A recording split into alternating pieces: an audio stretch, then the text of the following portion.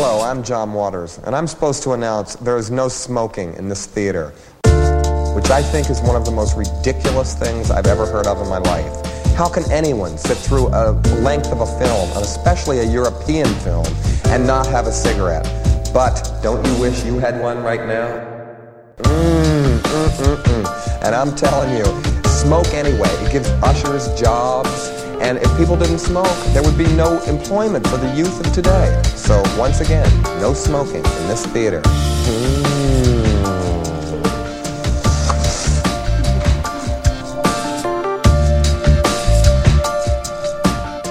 You started recording as I was going to finish that sentence. The Nazis stage a show at the theater to honor Hitler during his visit. Sabinski, Tura, Bronsky, and the other actors slip into the theater dressed as Nazis and hide until Hitler and his entourage arrive and take their seats. As the Nazis are singing the German national anthem, Greenberg suddenly appears and rushes Hitler's box, causing enough distraction to exchange the real Nazis for the actors. So that's what he did. When he rushed Hitler's box, everybody rushed... He planted one right in Hitler's box. They exchanged the real Nazis with the actors. Acting as the head of Hitler's guard, Tura demands to know what Greenberg wants. The actor gives the famous Merchant of Venice speech, ending with, "If you wrong us, shall we not revenge?" Tura orders Greenberg to be taken away. All the actors march out, get in Hitler's car, and drive away. Back at her apartment, Maria waits for company. Earhart unwittingly shows up, tries to seduce Maria. The door opens, Hitler/Bronsky appears, sees them, turns around, and walks out without a word. Earhart is completely amazed, but quickly alarmed that he has just been caught trying to seduce the Führer's mistress. Maria dashes after Bronsky, calling my Führer. This Wikipedia summary doesn't say the craziest fucking thing that happens in this movie, which is that man then commits suicide off camera. Which did he though? Because he screams and then he says, Schultz! Did he botch his own suicide? I think he probably botched his suicide, right? Yeah. It's like in, I guess weirdly, spoilers for Motherless Brooklyn. At one point in Motherless Brooklyn, they try to convince somebody for a second, and this is a minor plot point, it turns out, but that the guy committed suicide, and the way that he apparently committed suicide was first by firing a pistol into his heart. Jesus. Which nobody has ever committed suicide that way, I don't think. I don't know if you can, because you have the hard breastplate, right? It's it's bulletproof. Well, and also you shoot yourself in the fucking head. Everybody knows that. Yeah. Anyway, but also it turned out that there was a whole To Kill a Mockingbird thing. Weirdly exactly To Kill a Mockingbird, because it was a black man who was, it turned out, his blackness was part of the crime perpetuated against him, and he had a non-functioning... Oh, my dad is calling. Get him on the pod. I don't think he's seen any lubage, but he had a non-functional left arm, and he would have had to shoot himself with the... It was the whole thing. Yeah, I was kind of bummed about, what was his name? The guy who makes a run at Hitler's box? Bloom? I was going to say not Bloomberg. Greenberg. I think it is Greenberg. Is it Greenberg? Because there was that whole thing earlier where he was like, we're destined to just carry spears. And then they were like, this is going to be a very important role. I thought he was going to stab Hitler with a spear. I was so excited. I thought he was going to do... he did, to be fair, make way. He was the distracting element. Yeah, he was very... He got his moment.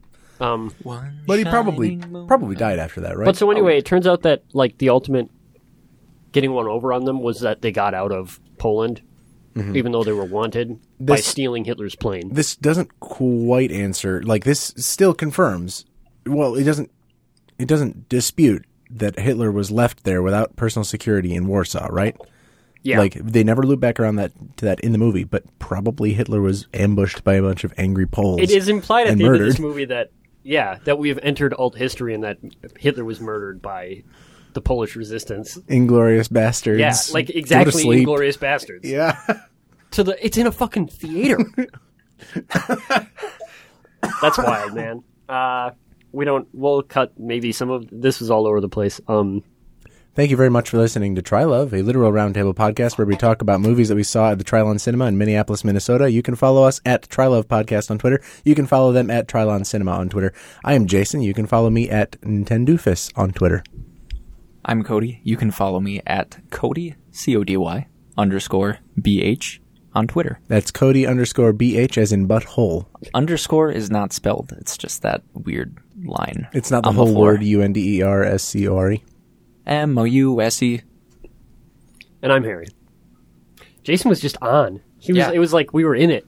It was exciting and surprising and terrifying. What does she say in the movie? Oh, I'm terrified and excited. Hold on. One of the many very great lines that's I'm terribly frightened and terribly thrilled. Bye. That's how I feel every time I talk to Jason. Bye, Lubitch. Okay.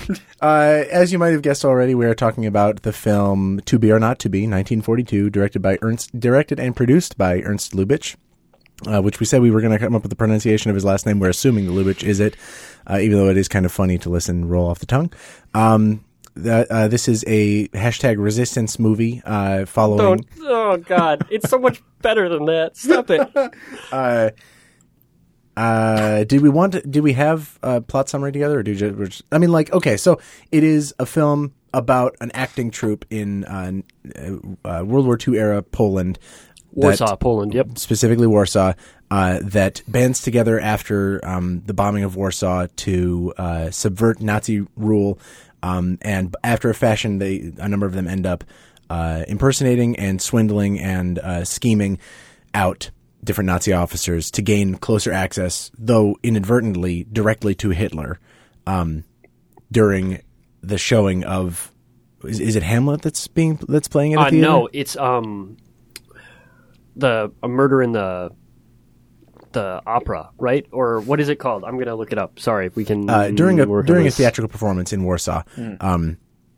It has many parallels, clearly, to Inglourious Bastards, and it's a great, great movie to watch right after seeing Jojo Rabbit, because kind of fuck Jojo Rabbit in general. A point we can get back. I think I'm the only one in the room who's seen that. So. Yeah. But everybody... I feel bad that I haven't seen it because I would like to trash it with you. Everybody's earned it. I mean, yeah. It looked bad we'll to get me, around so to I it. didn't want to watch it. None of us had seen an Ernst Lubitsch film before this, right? Right.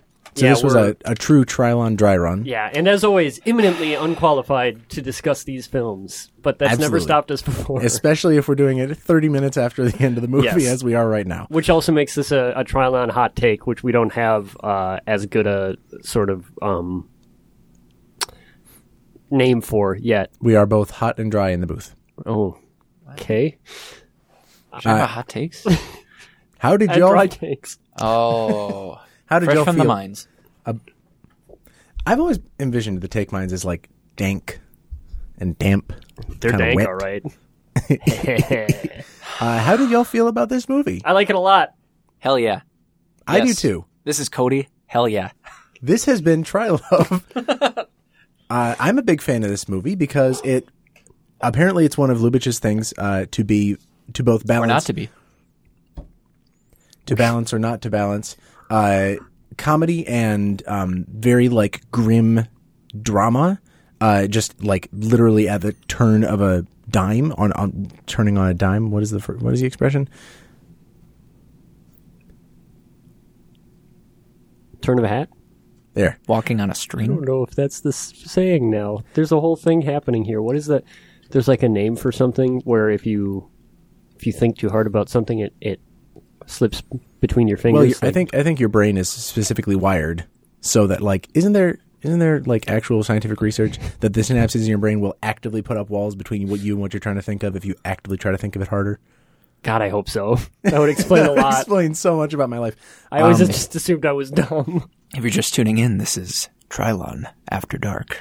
Yeah, we're at the top This of our is rough, games now. man. We should I started out so hot, and I don't know where we went off. This is a great movie. It Lubitsch, is. To Be or Not to Be. You were saying that it balances comedy with drama. Very, very well. That's And sort of Lubitsch's signature, you said? Well, that is what, according to Wikipedia, is described as the Lubitsch touch, where he was well renowned both in European and American film markets for being able to balance those two things, for being able to, at the drop of a hat, change a scene from very comedic, which this movie very much is, to very serious and dark, as this movie tends to get for only, a few moments at a time. Particularly at the end of the first act, after the occupation of Warsaw the occupation of Poland and bombing of Warsaw, there are some scenes that hit very hard and are not played for laughs in the slightest. And they're best approached by recapping what happens, like how the beginning of the movie starts. Right. Like the movie starts with a very newsreel man voiceover about Hitler just appearing one day on the streets of Warsaw, just alone, without his security. We back up to find out that it's actually one of the actors in this Warsaw troupe that's putting on a play about Nazi Germany and about the rule of Hitler and sort of disparaging Nazi rule. Excuse me. It's called Gestapo. Oh, yeah. The play itself is called Gestapo. And then immediately after that comes the actual bombing of Warsaw. Everybody hunkers down in the basement and is riding out the storm. And when they come back, all the signs that we were introduced to at the beginning of the movie during these long takes, featuring a lot of typically Polish names, are left in ruins. They're split. The whole town has exploded. And then it just kind of kicks into high gear from there, from this very low, depressing dip into.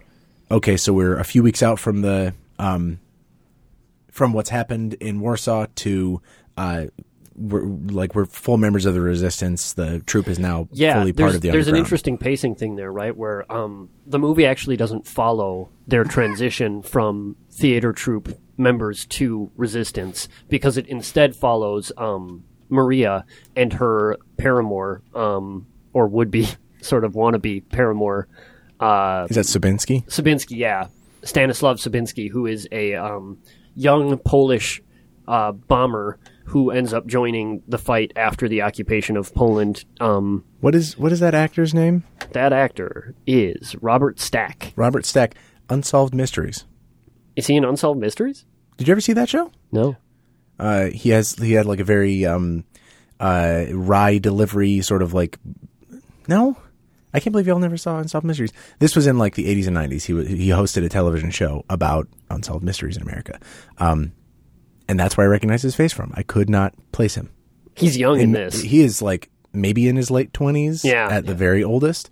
Looking pretty handsome. Very handsome, which is important to his character because he's sort of the would-be seducer of Maria. Yeah. Much to her husband's chagrin, which is sort of their A-plot at the beginning, until it gets weirdly and appropriately completely upended by the fucking occupation of Poland by Nazi Germany. You could imagine a movie where they take those seeds from the first act and just sort of like make that the whole story, where they're trying to deal with each other's like unfaithfulness and sort of like trysts in the midst of like wartime tragedy, but that of course is like sidelined very quickly. It's always there, and it's always like, this guy got cucked throughout the whole movie. Well, from his perspective, certainly, yeah. Yeah. It's interesting because these characters both do and don't transform, right? Very pointedly, this movie creates the turn where when the announcement comes through that Poland has been invaded and that Warsaw is about to be bombed, Maria is with... Jesus, what is his name? Joseph? Sabinski. Sabinski. Oh, okay. She's with Sabinski in her dressing room. He's talking about how he wants to spirit her away to this farm where they can live together, and he's going to talk to her husband, and he's doing this really like sexist, chauvinistic bullshit to her, and that it's interrupted by this announcement, and then he has to go to war. She becomes a badass underground resistance member. The whole theater troupe become resistors, rebels, in occupied Poland, part of the V resistance movement. But they're still who they are. Yeah. Her husband, the ostensible main character, Joseph, yeah. Sorry, we just watched this. Is still an egotist. He's still the ham, right? Like that's the one word sort of summation of his personality. This movie does a really funny, interesting thing where they don't call out all of the characters as Jewish explicitly, but they do so very obviously with the subtext. There's a great line where he says to refer to Joseph. Yeah, Joseph. As a ham, one of the other theater troops goes, "Joseph, what you are, I wouldn't eat," which is amazing. And he says, "How dare you call me a ham?" Right, which is perfect. And then the Shylock speech from Shakespeare's. Wow, I can't think right now. The name of the play that Shylock is in? The Merchant of Venice. Yeah. Jesus, wow. Plays a prominent role for Greenberg, one of the other theater troupe members. Which has its own like connotations and symbology, right? A famously Jewish character in a piece of one of the more popular Jewish archetypes. Right. Yeah. Popular and unfortunate and controversial, right? I mean, sure. That's I think valid claims of anti-Semitism were made against Shakespeare for that portrayal of Shylock. Yeah, not necessarily a positive or uplifting depiction. Which is it's also interesting then that this movie sort of reappropriates that. Yeah, if I can go off a little bit, it's interesting that they weaponize that toward the end, right? Literally, like at the climax, where he uses that to distract the entire German personal guard of Adolf Hitler. Yeah. Yeah. You had said earlier that this movie is a more effective satire than Jojo Rabbit. I haven't seen Jojo Rabbit. This movie struck me as an effective satire. Speak more to that. Like, what do you think that this movie does that Jojo Rabbit doesn't do? I think that this movie puts at the same time as it is a more like mature and direct confrontation of Nazi ideology, it is also smarter and funnier, I think. Jojo Rabbit has, as I was mentioning earlier, it's in quick summation, it is basically the story of how people become Nazis from a child's perspective. So it doesn't really engage with the, excuse me, on any meaningful level anyway, with the factors that led people to join the Nazi movement. It doesn't engage with the idea of what meaningful resistance looks like. It kind of allows this child to be a Nazi without really knowing what being a Nazi means, which could be excused as like, that's how you were saying earlier, Harry, about like a commentary on how evil is not inherent, how it's very, very intentionally taught. I mean that, and again, can't stress this enough. I have not seen Jojo Rabbit. But I mean, you're right about that. Right. The most generous reading of that portrayal is this idea that you make Nazism look absurd in order to portray how put upon it is and how unnatural and performative the idea of Nazism is. And then when you introduce this child to it, you start to examine how artificial the subsummation of this person into Nazism must be, where like naturally that sort of evil and hatred is antithetical to childhood development to a person. And so like it's this great project to bring somebody into that. And I think Jojo Rabbit is attempting to show how fascism could appeal to a boy, but how it is nonetheless unnatural and easily overcome by being a human, right? Yeah. I don't think it ever got to that point for me. Right. Jojo Rabbit in particular. Excuse me, it didn't ever feel that, not to degrade anybody who made the movie, but it didn't feel that smart. It didn't feel like it was really going, like it was able to achieve that, even if it was going for that. In contrast, what To Be or Not to Be does is it removes that lens, that theoretical framing of, looking at how people got to this point, and more just directly mocking and in smart ways critiquing Nazis and their ideology. You had said that it was also a more nuanced and realistic portrayal of Nazi Germany's ideology.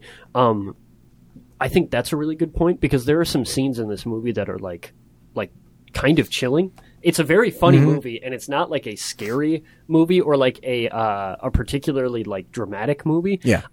They do a really good job of portraying the Nazi ideology, particularly the horrific sexist dehumanization that occurs. Like, all of the men in this movie want to sleep with Maria, the succession of Nazis that she meets with. And there's one Nazi that tries to like recruit her to be a spy early in the movie. That's the professor, the real professor, who is later impersonated by her husband, which we're kind of all over the place. We can talk about the plot beats. But and he has this great speech where he talks about how like, the Nazis aren't aren't so different. We're just people too. We just want a happy world. And it's a really effective speech because it's scary in that someone could think that way, but it's also absurd on the face of it. Mm-hmm. And she doesn't buy it for a second. We're supposed to not buy it either. We're supposed to be like, oh yeah. It does an interesting thing where you're supposed to understand that he maybe really believes that, and also understand how utterly ridiculous and insane it is to think that way. And I mean, even more so, like how you just said, every man in this movie is coming on to Maria. They're trying to like make moves, and the fact that we see it first from Sobinsky and then like mirrored in nearly the exact same way from the professor, it's like an interesting tackling of like what. Not necessarily even just power structures, but like the role of men in, and I think they comment on that directly in the movie at some points. How just like we like this. Sorry, the last 5 minutes of this movie, it just has to be the men carrying this out because this is a war. Yeah, and like only men are here. I see, and it's probably not supported by much else except this one moment. But I see a line being drawn between the. Excuse me, God. You okay? No, that's fair. Between the horrible, like emotionless drive of Nazi ideology and horrible like misogynist sexism. In one moment in particular, it's when the professor first engages with Maria in his office or study or whatever, and he keeps slipping like references to like Nazi code words, and I think the way that he ends that whole interaction is like it's a hard place to get into, but it's much harder to get out of. That as well, but where he mentions, I'm going to get the exact wording wrong, but he's like, by the end I'll have you saying Heil Hitler. Heil Hitler. Yeah, by the end of the night. It's like very incredibly like creepy sexual moment where he's really coming on to her pretty hard. She's holding her own. She's like demurring at every opportunity, and he keeps like they have really clever wordplay in those scenes, right? And that's what I mean is like it's not treating those two things as separate. It's treating them two both like also, as feeding off each other. Shout outs to both. I mean, obviously, Carolyn Lombard is a very famous actress. She makes this movie, dude. She absolutely makes this movie. She's so good. Maria Tura is like one of my favorite screen heroines out of nowhere in this movie because like she does that demurring and this sort of like seductive holding her own with the professor, and this is like very early on when you don't even realize that she's a full member of the resistance at this point. You think she might just be a courier or something. Right after that, she goes like back to the base and she's like, oh yeah, I scheduled a dinner with this guy. I'm gonna fucking kill him. Like I'm gonna go to this dinner and I'm going to murder this man. And she goes there and she has him in this sort of like flirtatious way write his name down in order to like read his handwriting to get a sense of his personality, which she uses to flirt with him hardcore about how like she says like, oh, if I knew you drew an S this way, I wouldn't have come here. Very, very assertive. It turns out he goes to another room. She writes him a suicide note on his typewriter, and like it ends with his signature that she just derived from him. So she's gonna kill this dude and make it look like a suicide. It fucking rules. I was like cheering about it. It is an airtight plan. And like again, this is our hero, and there's no capitulation. There's no sort of like these are unambiguously the people we're rooting for. Are the Polish resistance in the year 1942 when this movie was made, and Lubitsch produced this movie, which means he put up the money to make it as well. And he's a German national, and expatriated from Germany to get away from the Nazis. This is a fucking radical movie. Carol Lombard, one of my favorite parts of this movie, and you were just talking, I'm really glad you mentioned like the double meaning of that Heil Hitler thing, like that, and that stays all throughout this movie, and like we were mapping it out earlier, talking about like the Lubitsch touch, as it's apparently called, but like the first act sets us off down like a pretty. I was thinking of His Girl Friday because I'm a noob and I haven't seen many like great fast talking old movies. You just mentioned one of the best ones. So. Yeah, true. I bought it on Criterion. Shout out to Criterion. I'll be getting this movie on Criterion too, more than likely. Hey, has that kickback check come through on Criterion money? It, buddy. Criterion cash? Criterion coin? Yeah, we'll Criterion we'll cabbage? Add them in the mentions. The mentions, God, what In the Menchies. Like a smattering of lines early on, especially between the Turas, where Who are the two main characters? right, the two Husband and Carol wife. Lombard as Maria and Jack Benny as Joseph Tura. What husband good and wife. casting. Yeah, Amazing. incredible casting. Go ahead. I want to see more Jack Benny things because he's delightful and a lot of fun. But and like he, one of the recurring jokes is that Joseph Tura, he's giving this the to be or not to be monologue, and Sabinski uses that time to go and interact with Maria, his wife. Which was on Maria's instruction. Right. She said, come back if you want to meet with me. The only time I'm free is come back during my husband's monologue, to be or not to be. Come backstage and you can meet me in the dressing room. Right. And afterwards, it happens. Joseph goes backstage, and Maria is comforting him and saying, "Oh, maybe he had to leave. Maybe he had a heart attack." And he just goes, "Oh, I hope so." Just like these, It's so funny. These parallel thoughts and ideas converging into one like great punchline. And when the movie takes its turn and it becomes ostensibly like a war movie for 15, 20 minutes, Sabinski's doing like espionage work, and then everybody comes back into the fold together, and we're riding that, two sides of the same coin, like this horrific, Third Reich shit that we're watching, and this like spy spoof on the side. Those ideas play really well with each other. And I don't is that the Lubitsch touch? Like, it's interesting. Yeah. I agree with you. It was almost this is maybe embarrassing for me to admit, but it was almost beyond me a little bit. Yeah.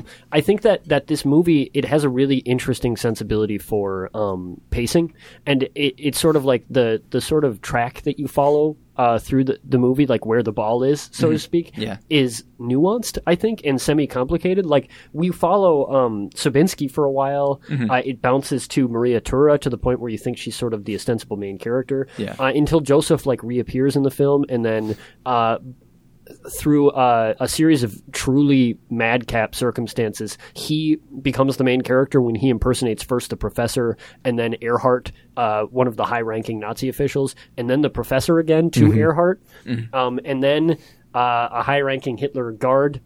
It goes all over the place.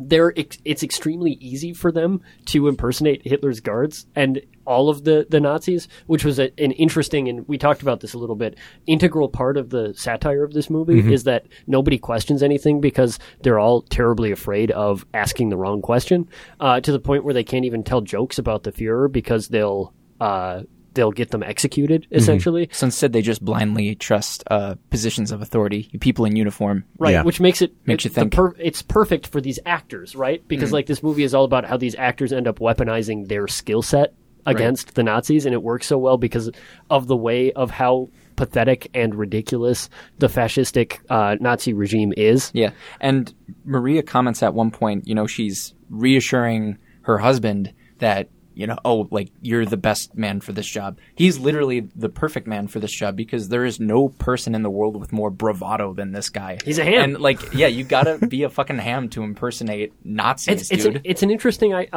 sort of commentary, right? Because this movie is seeming to suggest that there is a way that you can use what you're good at as tools of liberation, right? In an interesting way, without having to necessarily transform yourself in an interesting way. Like, these people, they were able to win the day while remaining the silly people that they were. Yeah. Largely thanks to Maria. This movie is kind of a great feminist piece in that she is absolutely the engine of their victory throughout this movie, to the point where they establish even in the first act that Joseph Tura says oh, I can't act when you're mad at me. I need you to be not mad at me. And she has to baby him on the sidelines through this whole thing at several critical moments that allow him to maintain his persona, right? Yeah. Which is great.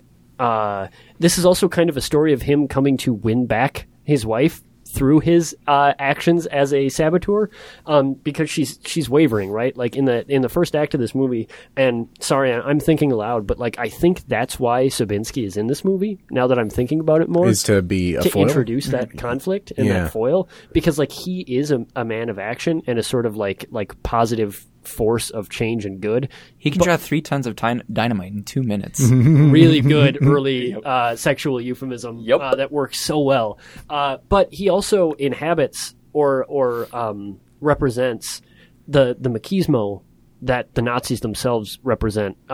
You mentioned that in parallel. This is maybe a very 2019 feminist reading, but like he does parallel the way that the Nazis wind up treating Maria, where they don't have interest in her interiority or what she wants, only what they represent to her. When he feels himself becoming more important to her, he's like, "Oh, you can leave your job at the theater. You can you don't have to worry about that anymore. I'll you talk don't to your really husband." You don't I'm really a like soldier this, husband. do you? Yeah. You don't like doing the thing that you're known for, that I fell in love with you ostensibly for, that is your life's work. You just want to be with me. Yeah.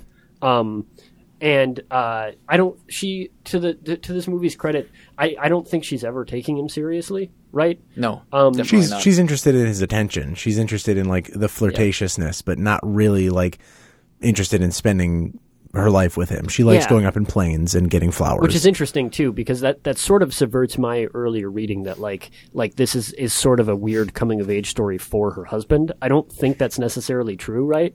Because I don't think he ever really gets it. You know, I don't know. It's interesting. I mean, there is that moment of acceptance near the end where it's like just before the climactic scene where they're going to go escort fake Hitler out of the theater.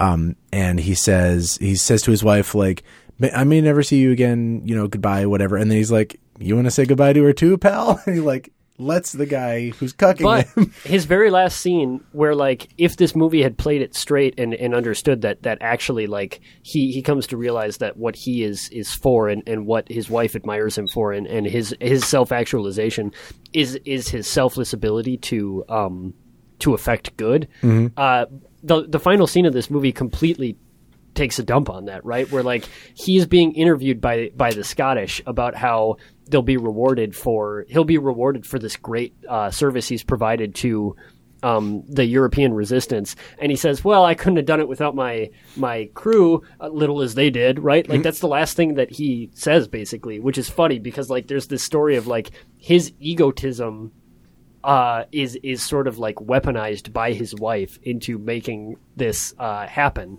and he doesn't ever really get it, but I think she does, right? Like I think she definitely does. I think there's an argument to be made that he does too. It's just like that it's broken down until that moment, and then once he's back in the spotlight, he's back on.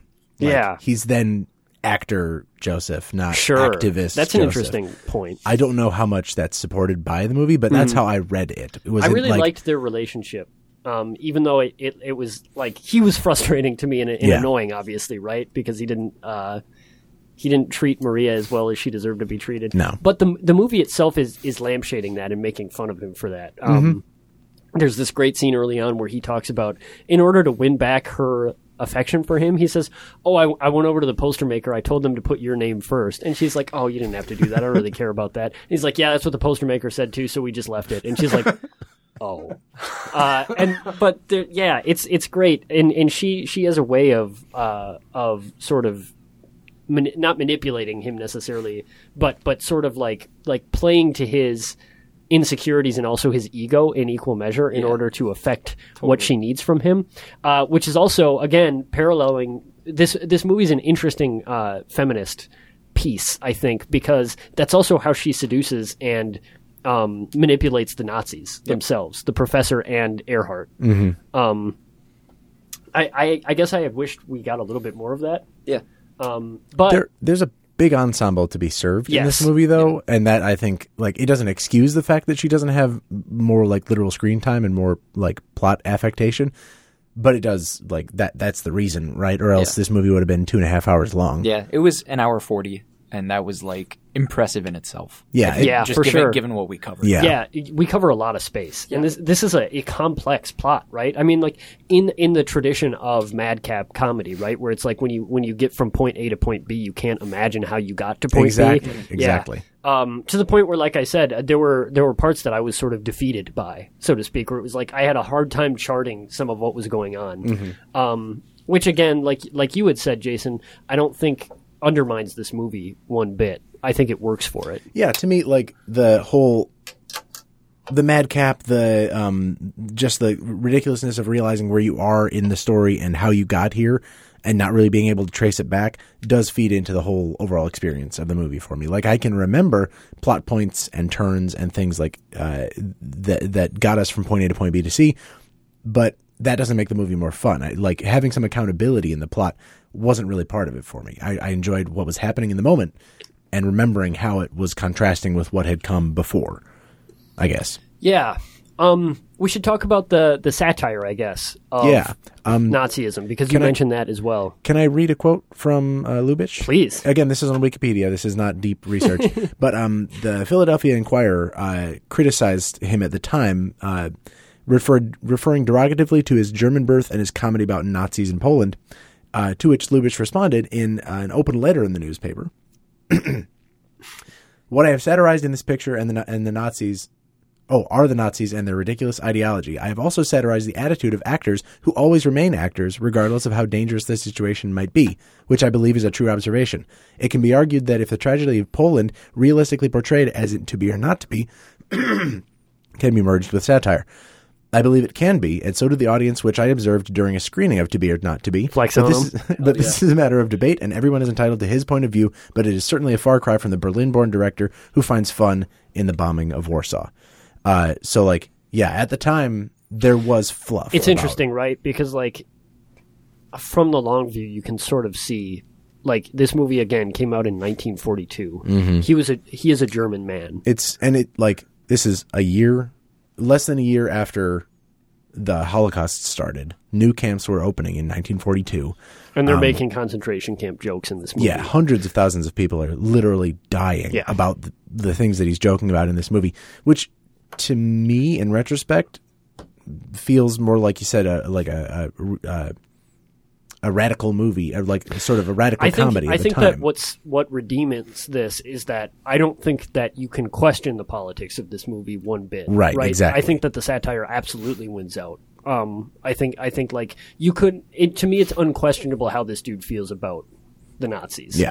Right. I mean, like this is a scene where the sort of capstone comedic sequence is, I guess, spoiler alert, they steal Hitler's plane, stranding him in Warsaw, because they blow up the rail line, they steal his private plane. The way they get rid of pilots is the actors put on a high-ranking, I think it's the Fuhrer himself, right? Like the guy who, Fuhrer. one of the theater troupe dresses up as Hitler. He goes up to the pilots, taps them on the shoulder, brings them to the back of the plane, opens up the plane's, like the cargo bay door. Well, they're 20,000 feet up, and just says jump, and they say Hail Hitler, and they both jump, and it's like you can't tell me that's very not agreeable fellows. Yeah, and like again, it's funny and hilarious, and also it's like it's great because like now there are Nazis plummeting to their death, and that rules. And that the movie is like fuck yeah, like let's go, and I'm like fuck yeah, let's go. I like again, I was not there in 1942, so exactly. I don't know how I would have felt. Well, in 2019, it feels like this movie really is doing it. Yeah. It makes me a little bit worried about the things that I'm saying about Jojo Rabbit because 77 years from now, how will people look back on Jojo Rabbit? It's not the same thing because like there aren't mass genocides of Jewish people today, but like just knowing that the subject matter is still very contentious. It's an interesting point to bring up. Did you guys feel that when you were watching this movie? It was interesting that Lubitsch brought up that this is a satire of actors who remain actors and the need of people to which now that he's said that, maybe this is not fair because Our Tour Theory is not a great reading, but like this definitely feels like a call to mobilize even your own profession in the service of resistance and a greater good. Meaningful resistance. This movie made me feel pretty fucking guilty about who I am and where I am in 2019. I was like, wow, I should really be doing something about this regime. That's one theme that kept recurring to me in this movie. From about the moment right after Warsaw is bombed, there's this like long, sort of again harrowing scene of like Poles emerging from the detritus and just watching the Nazis like stomp all over their town. And it's like, what are you going to do in that moment? It's like 300 armed troops waltzing through your town square, and literally all you can do is sit there and clutch your hat. That's not like you're doing anything wrong. It's all you can do. It's like you don't have a form of resistance. There's some at that very time. Emotional sequences, right? Where like earlier on, Bronski and Greenberg, two of the theater troupe members, were bemoaning the fact that they only ever got bit roles. They say, like, I wanted to do Shylock's speech. All I could ever do was carry a spear. Flash forward to they're watching Nazis stomp through the streets and the ruins of their city, and he says, I hope we can hold spears again someday. It fucking, like, it's heartbreaking. Yeah, it is. And then, you know, Greenberg's character arc in this movie is he ends up using the Shylock speech that he's always wanted to perform in the service of resisting Hitler. Yeah, it's great. There's that nearly perfect marriage throughout, and I want to hear you guys' opinion on this because I don't think that it was at all subtle. Nearly perfect marriage of the idea of performance, again, actors, and the like the hierarchy of the Nazi troops in Warsaw, because at several times we see high-ranking officers who are just sort of like flexing their authority. We see younger officers and like foot soldiers who are just trying to game for like better positioning, bargaining rights, etc. And that is mirrored earlier in the film with the actual, like, the troupe. The very popular, famous actors are bemoaning that, you know, they're not perfect and that they're that people are leaving during their sets, and the younger and the less experienced actors, the maybe not so good ones, are bemoaning that they only get like little bit parts. And then it's like they're selfish, like prima donnas, right? All of them are, including Maria. Yeah, exactly. It's made like direct when the same lines that they were saying in their Gestapo play are repeated by, unbeknownst to him, by a German officer later in the movie, like word for word. The lines that were in their play really reflects life, right? Yeah. We should also say that. Sorry to interrupt, real quick. No, that was the end of my thought. Even before the invasion of Poland, Gestapo is censored by the Polish authorities because they're afraid of offending Hitler. And so you see there's a great scene where the Gestapo poster is papered over by Hamlet. And then later on, when the Nazis march through the streets, they say there was no censor to stop them, which is like an interesting take on censorship in an interesting way. It's also interesting that they end up performing Hamlet again at the end of the play, but it's sort of like a non-censored Hamlet. It's like in the open. It's like, this is what we're doing. It's like, in Scotland too. This is after their sort of transformation. It's interesting. Talking about this really makes the arc sing for me. It does, doesn't it? In a way that I don't know if it did in the movie because I was having too much fun laughing watching the movie. And focusing on this crazy dense plot. Like, it is a very dense plot. It could soak up a whole cup of coffee. Yeah. There's very dense. There's like an cookies. interesting maybe not apologia is too strong, but this movie, it has a lot of fondness for its actor characters, despite the fact that it clearly portrays them as prima donna egotists, right? Yeah. And not only at the end, but throughout. Yeah. Yeah, and I guess it makes me think of, like, Harry, you were talking about how this movie, how Lubitsch is gesturing at a certain mobilization of, like, anything that you can bring to a situation like this and use that for good. At the same time, I don't know if this movie would have worked if it weren't like the marriage, as you said, Jason, of like systemic your systems in wartime and like and actors and art. Yeah. Because there's like so much performance that goes into each, and I think there are a lot of like interesting commonalities you can draw that, like, I don't know if you could do with necessarily like I think this is gesturing at like a good thing and maybe offering viewers at the time. I also wasn't alive in 1942, so I don't know what I would think or what people did think. Yeah. All of us are under 30 years old. Yeah, we're barely 90s kids. I don't know. That's Ouch. Not Hey, it hurts. I don't know. I've always, this is a weird, I was 8 at the end of the 90s, right? So it's like, I was kind of a 2000s kid, really. Like, my formative years were 2000s, right? People like, who are 90s kids were born in like mid to late 80s, for sure. Yeah, that's a hot take about that whole framing. Only I think we'll warm up to it as the years go, as is the case with most things, 77 years from now. But, and I immediately lost my train of thought. I'm sorry. After. No, I did that to myself. But I don't know. Do you think that's fair? Yeah. I think that you made a really good point, which is that I had said that this is a movie sort of thematically about mobilizing whatever you can do. That's not really what the movie's about, right? Because it's not whatever they can do. It's specifically the fact that they're actors, the fact that they understand the nature of performance and indulge in the nature of performance, and what they sort of understand about egotism and about stoking the egos of ridiculous men, and about the nature of the performance of self. Selling themselves.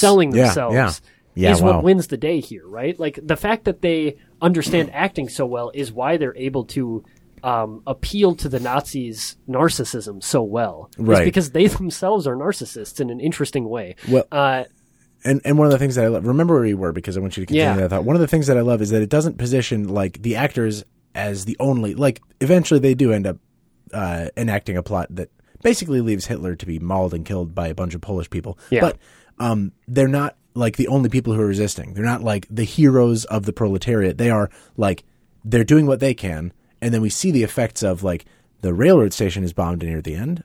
Throughout, like, there are little montages of Nazi posters being torn down and shop windows being destroyed and, like, copies of Mein Kampf being burned and stuff.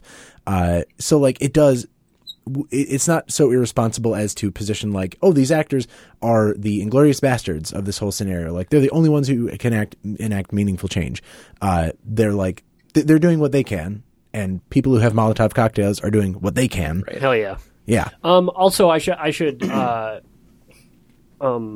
correct myself, I guess. I didn't want to... There is no false equivalence in this film. It's not saying that the actors are like the Nazis somehow. No, totally. They're very pointedly not like the Nazis. In effect, in part because they understand the nature of performance, it gives them the ability to understand how ridiculous the Nazis themselves are, right? And how put upon their machismo and their hate...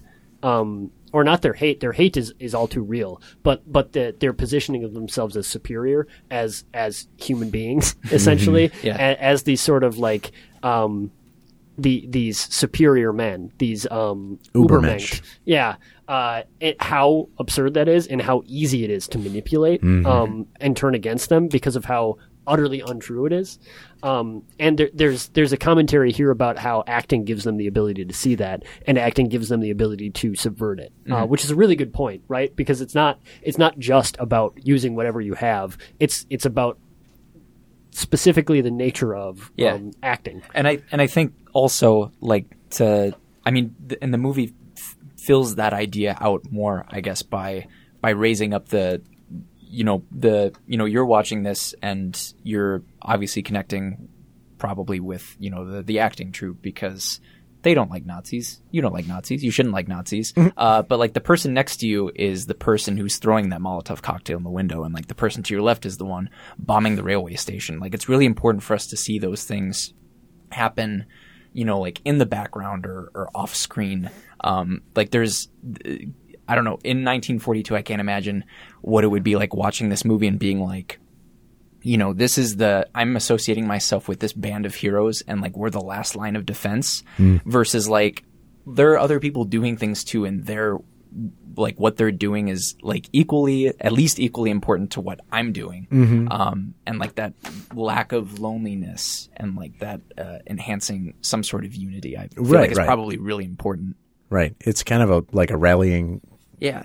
Rallying cry might be, like, a strong term for this movie, because it's very flip with a lot of its comedy and a lot of its commentary. But honestly, like, looking back on it 77 years later, I think that's a fair term for it. It was made in quickening times, right? So it should have, and probably was intended to be, not to, again, speak to authorial intent, but, like, it was intended to be a firebrand, right? It was intended to be galvanizing, and we're watching it in quickening times where it should be intended to be galvanized, baby. Galvanizing, exactly. And so I think that interpreting it in such an explicit political sense and in such a didactic sense is warranted based on how we're feeling about it in the, like, current climate.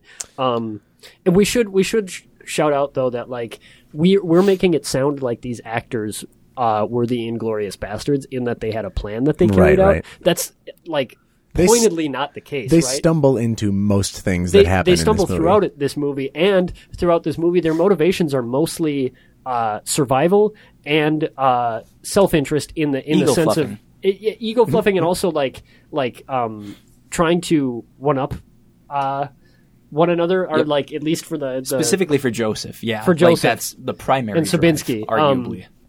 right, and those rivalries, comedic rivalries, they're never gone from the film. In fact, they're sort of the A plot that occur as they're also trying to survive their run-ins with the Nazis. Those are never erased. His ego is never erased, and sort of Maria's sort of subtle manipulation of Joseph is never gone. Right, and that subtle manipulation is what actually ties us more closely to the plot of like destabilizing the Nazi regime in Warsaw. Like, she is, like you said, the heroine of this film. She's more or less the center of the underground.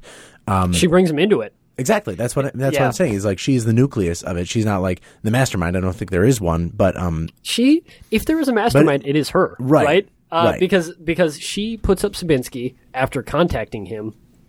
He contacts her with the to be or to not to be, or not to be speech, which we interpret romantically, but it turns out is him telling her that he is coming as an agent of the resistance to Poland to assassinate Earhart. Is that his ostensible role?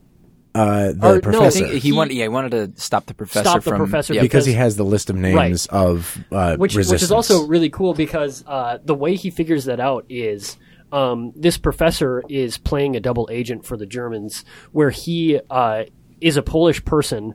Also, an interesting thing that he's a Polish native playing a double agent for the Germans when this was written by.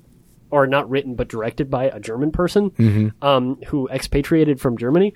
So, like, he's probably particularly hateful of this dude. Yeah. Which comes through because the professor is, like, maybe one of the most unctuous, evil human beings that I've ever seen in a film. Yeah. Like, again, like, very subtly, but it's just like, holy shit, did I hate that dude. But what was I?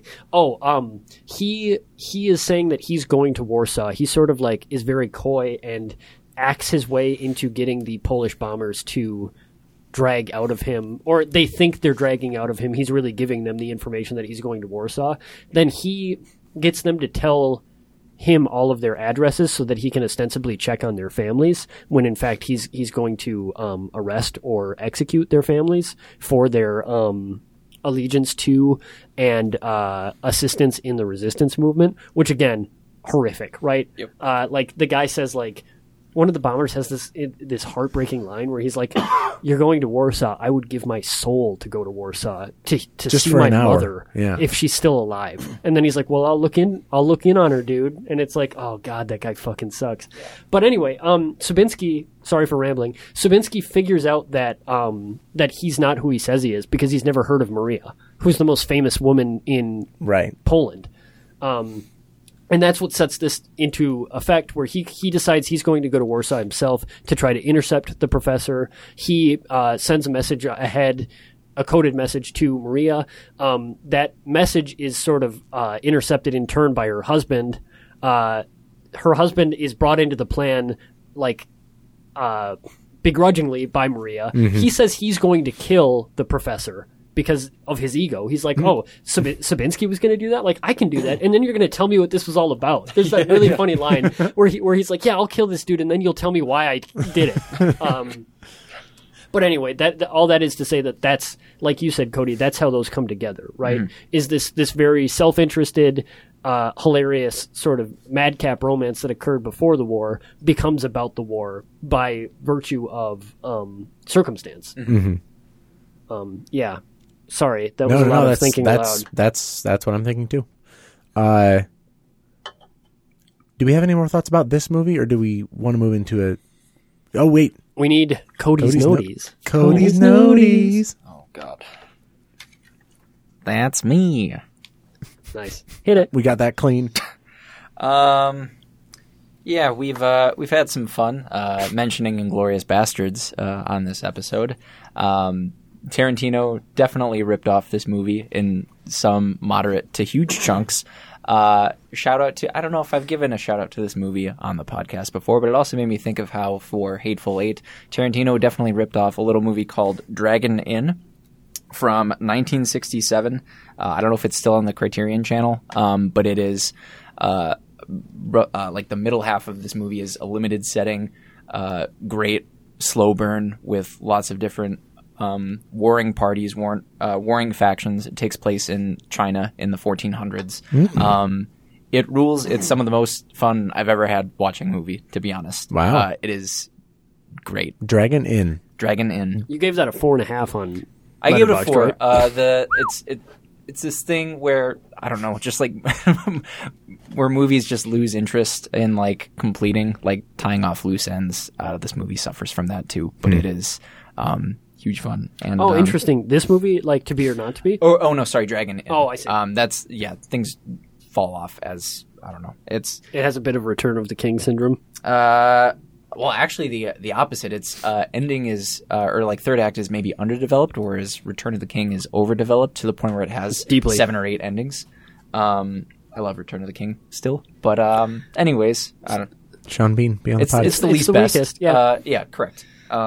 Anyways, wanted to shout that out. I have nothing else about this movie, but I would like to take a few minutes and give a shout out to a little place I went to when I was back home for the Thanksgiving holidays. We're recording this the week after Thanksgiving. Hope everybody had a great Thanksgiving, or not if you don't celebrate Gobble, Thanksgiving. gobble, y'all. Gobble, happy gobble, gobble. However you gobble. Shut up. So I'm from Rochester, Minnesota. I went back and hung out with my family, did that whole thing, and I got the chance to visit Grey Duck Theater, which I should have done more research before jumping into this, but it's been around for maybe roughly a year, maybe a little less than a year. I know there was some like crowdsourcing with the funds of getting this up and running, but it's a theater very much like the Trilon Cinema in Minneapolis, Minnesota. Shout out to Trilon. Go to Trilon, see a movie.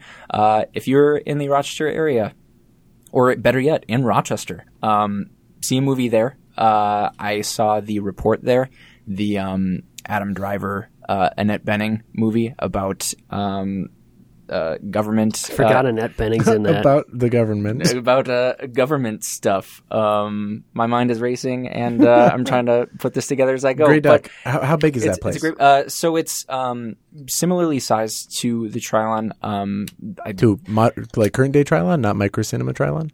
Yeah, like Trilon right now. Bigger than I don't know enough about the upbringing of of Grey Duck to know how much like the Trilon or Barry or anybody was involved. But I think like the inspiration is definitely there.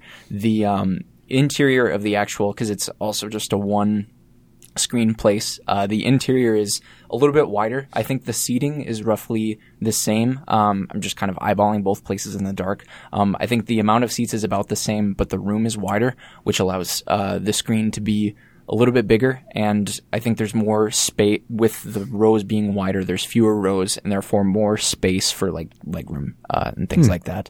And it's also a coffee house. So I got a coffee, watched The Report, which is 2 hours of people in in Washington D.C. It's about uncovering the CIA's war crimes, right? In the Exactly. Iraq War, I believe. Right. The government's our government's cover up of like torturing war criminals or alleged war criminals in the immediate post 9/11 happenings. Is that like the Abu Ghraib prison stuff? I can't remember if it's Abu Ghraib or if it was a different CIA black site for terrorist suspects, not specifically the Iraq War. I haven't seen the movie. But you're telling me that there's a place I can see Annette Bening uncover that? Yeah. Holy shit. So, yeah, I don't... according to Nick Grossman, shout out to Nick Grossman, it's very good. So The Report?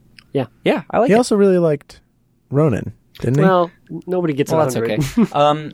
If you don't feel like seeing The Report based on Nick Grossman's recommendation of the movie, or mine, to be fair, they show Annette Bening's in it. Annette Bening is What in else it. do you need? I know. I'm Okay. I'm That's fair. throwing everybody else Preaching to about the choir here. yeah. Hey, Harry, I get it. Okay, like trust me. You ever seen 20th Century Woman? It's a pretty good movie. It's an amazing movie. Yeah. If it's not obvious, one other place where the Grey Duck Gry Duck. Gry Duck. My brain is mush. It is 2 a.m. No, it's 10:30. I have no excuse. A.M. I'm already late for work. I'm already at work. Ooh, Hey. pulling back the curtain.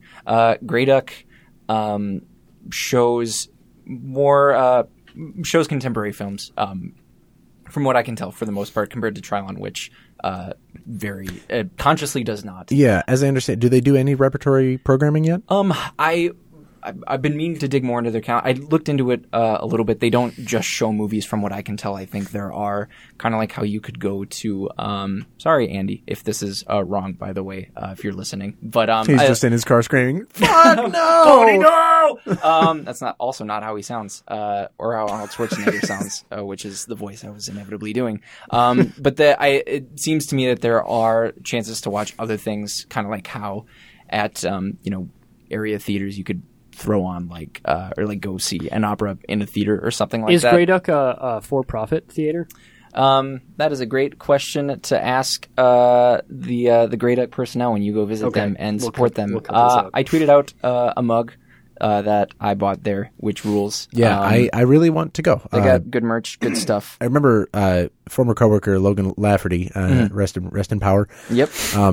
He spoke about it as well because he is also a Rochester native, Yep. but I don't think he has been yet. And I have been interested in at least trying it for a while. The closest I've been to Rochester was the airport there when my flight from New York got delayed during a really bad thunderstorm. How was that? That was not fun. Yeah, we got to about a 45-degree angle in the plane at MSP, and maybe 50 feet up off the ground, and then just a hard, sharp pull back up into the air.